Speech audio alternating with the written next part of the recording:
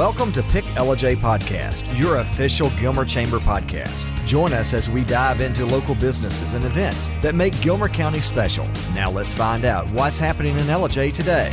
Welcome in, everyone, to the Pick LJ Podcast. Today we're joined by one of the original crew, the president and CEO herself, Jennifer Gilmer. It's good to see her again. Jennifer, how you doing? Very good. How are you? Doing fantastic. It's good to be back on with one of the original crowd, and it's time for one of North Georgia's biggest events. That is the Apple Festival. You guys have been working really hard to get ready for this. We certainly have. Actually, Natalie would have loved to be here today, but she is underwater with vendors and all the logistics for Apple Fest. So she's happily working away on that. And so I decided that I needed some ace of time and would love to share all of the fun stuff going on this October. It's the Apple Fest and everything before and after. October in LJ is, our busiest month of the year. And there's a lot going on, more than ever, I'd say. Let's start with some basics. What are the dates this year? So the festivities begin earlier in October. There's a lot going on, but the actual Apple Festival dates, that is the big festival at the fairgrounds in Gilmer County,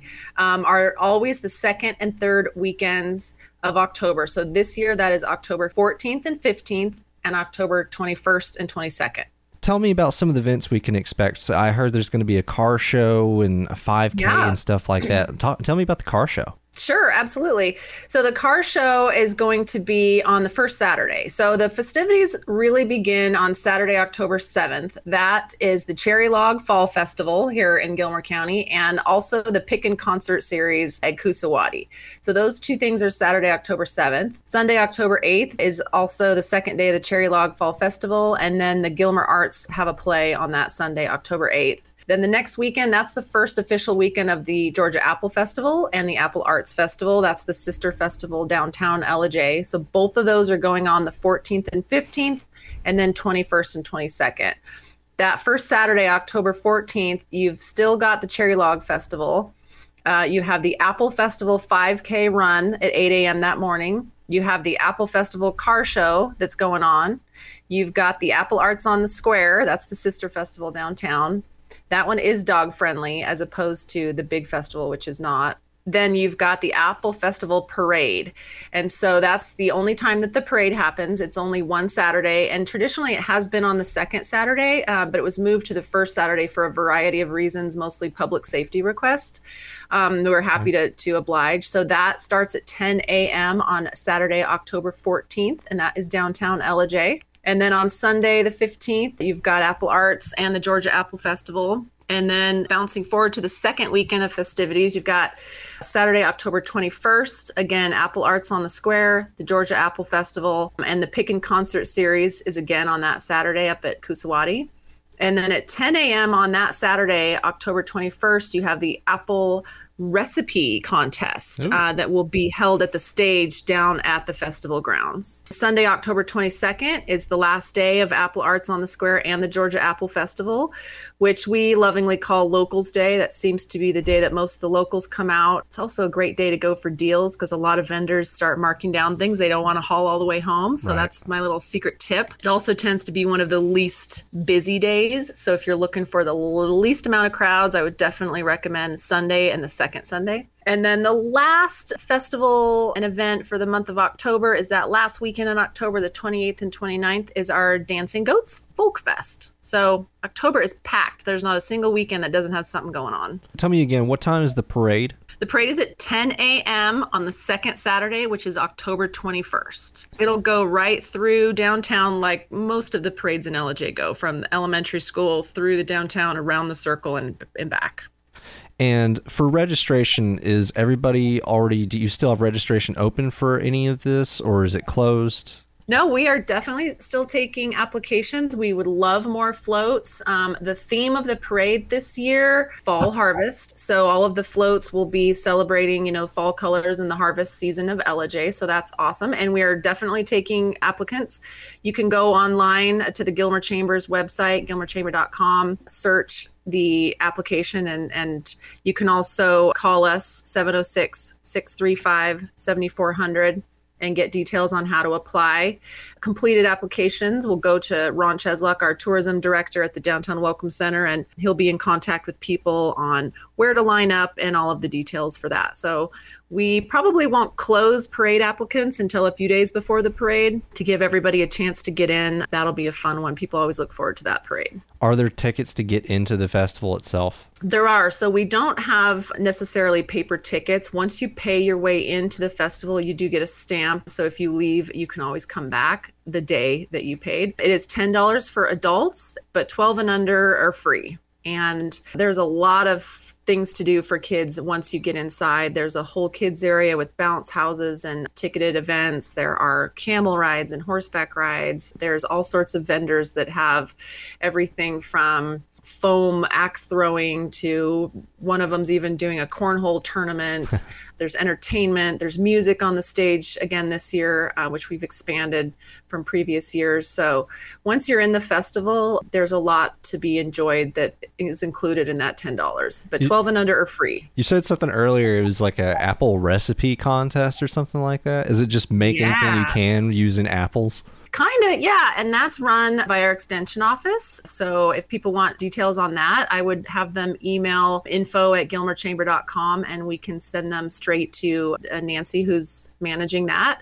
And the apple recipe contest, I think there's different age groups for adults, kids, and youth. And I wasn't able to and didn't get asked to be a judge last year, probably running around too much, but I do remember the stage was very popular. That's a popular event. So a lot of kids participate in that. There's apple pies, apple fritters, apple muffins. I saw all sorts of things on the stage that day. So it's a fun thing. And that is the second Saturday, October 21st. And that's on the stage in the pavilion right behind the Apple Gate, one of the main gates, at 10 a.m. on Saturday. So what would you say that you're looking forward to the most? Oh, well, so this year's going to be different. If you've been coming to Apple Fest, this is the 52nd year. So a lot of people have been coming literally for decades. They're going to notice some differences. We invested in better sound. So the sound will be pumped out through the whole area. We had a little bit of that last year, but this year we've completed the project. We added more power. So there are more vendors with power, which allow for more food vendors. So you're going to see more variety in food vendors than ever before. I think there's about 10 more food vendors than in the past. Vendors in general have expanded. We've got about 300 vendors now, which is 50 more than 2 years ago. So that's a lot of new vendors. We also changed the layout to widen the aisles and put more breaks in so people didn't feel so claustrophobic in some of the skinnier aisles getting between all of the booths. So we've really tried to improve the grounds, improve the experience, and I think it's going to be successful. I'm excited to see how that all works, of course, from the logistics side. Right. But selfishly, I'm excited about eating. Yeah, that's the food is what sounds so good. Oh gosh, yeah, the apple dumplings with vanilla ice cream. There's some really cool ones this year. Some new vendors like the Chili Dog, beloved restaurant here in LJ, just bought a food truck and they're participating. They're doing handheld like apple egg rolls fried with dip and cinnamon sugar. They're doing apple smoked sausages, and I think they were talking about like apple pizza type of thing with glaze and big open apple pie. Another vendor who's trying to make 6-inch giant apple flavored gummy bears. And I don't know about gummy bears, but okay. I know, right? They're getting creative. So, because one of the things we've heard from people is they really want more apple related stuff, because it is an arts and crafts festival, right? You can't pick apples on site. But to instill the appleness into the Apple Festival, we encouraged a lot of our vendors to get creative with what kind of foods they could make, including apples. So I think there's apple French fries, all sorts of fun new Apple goodies this year. Awesome. Well, before we go one more time, let's just give dates and times. Sure. Okay. So the official Georgia Apple Festival in its 52nd year will be October 14th and 15th and October 21st and 22nd. And that is 9 to 6 on Saturdays and 9 to 5 on Sundays. And that's $10 for adults, 12 and under are free, and you will want to park usually up at the high school once the parking on site is full, and most of that is handicapped, just FYI. There are shuttles. We have about 12 buses, which is more than in previous years, shuttling people from the downtown festival to the main fairgrounds and to all the parking lots. So we're trying to be more efficient than ever, and I think it's going to work. Fingers crossed. It's a lot of people in town. We had 65,000 people last year. So I have no doubt it will be another blowout event. Playing catch up for a second, how's Monty the one-horned goat? Well, since we spoke last, the Misfit Farm has grown quite a bit. Monty's still naughty and adorable at the same time. His sister and brother, Tuffy and Rosie, are adorable. But now we have Oreo the sheep, who came to us from Chateau Maitri, and recently little lamb named Odin, who came to us from the Mountain Valley Farm Store. So every time there's an animal that needs a home, I'm the sucker. And they just send them over to you. We also got chickens, so I bring fresh eggs to the office in the mornings. It's been fun. We have definitely grown, though, much to my husband's eye rolls.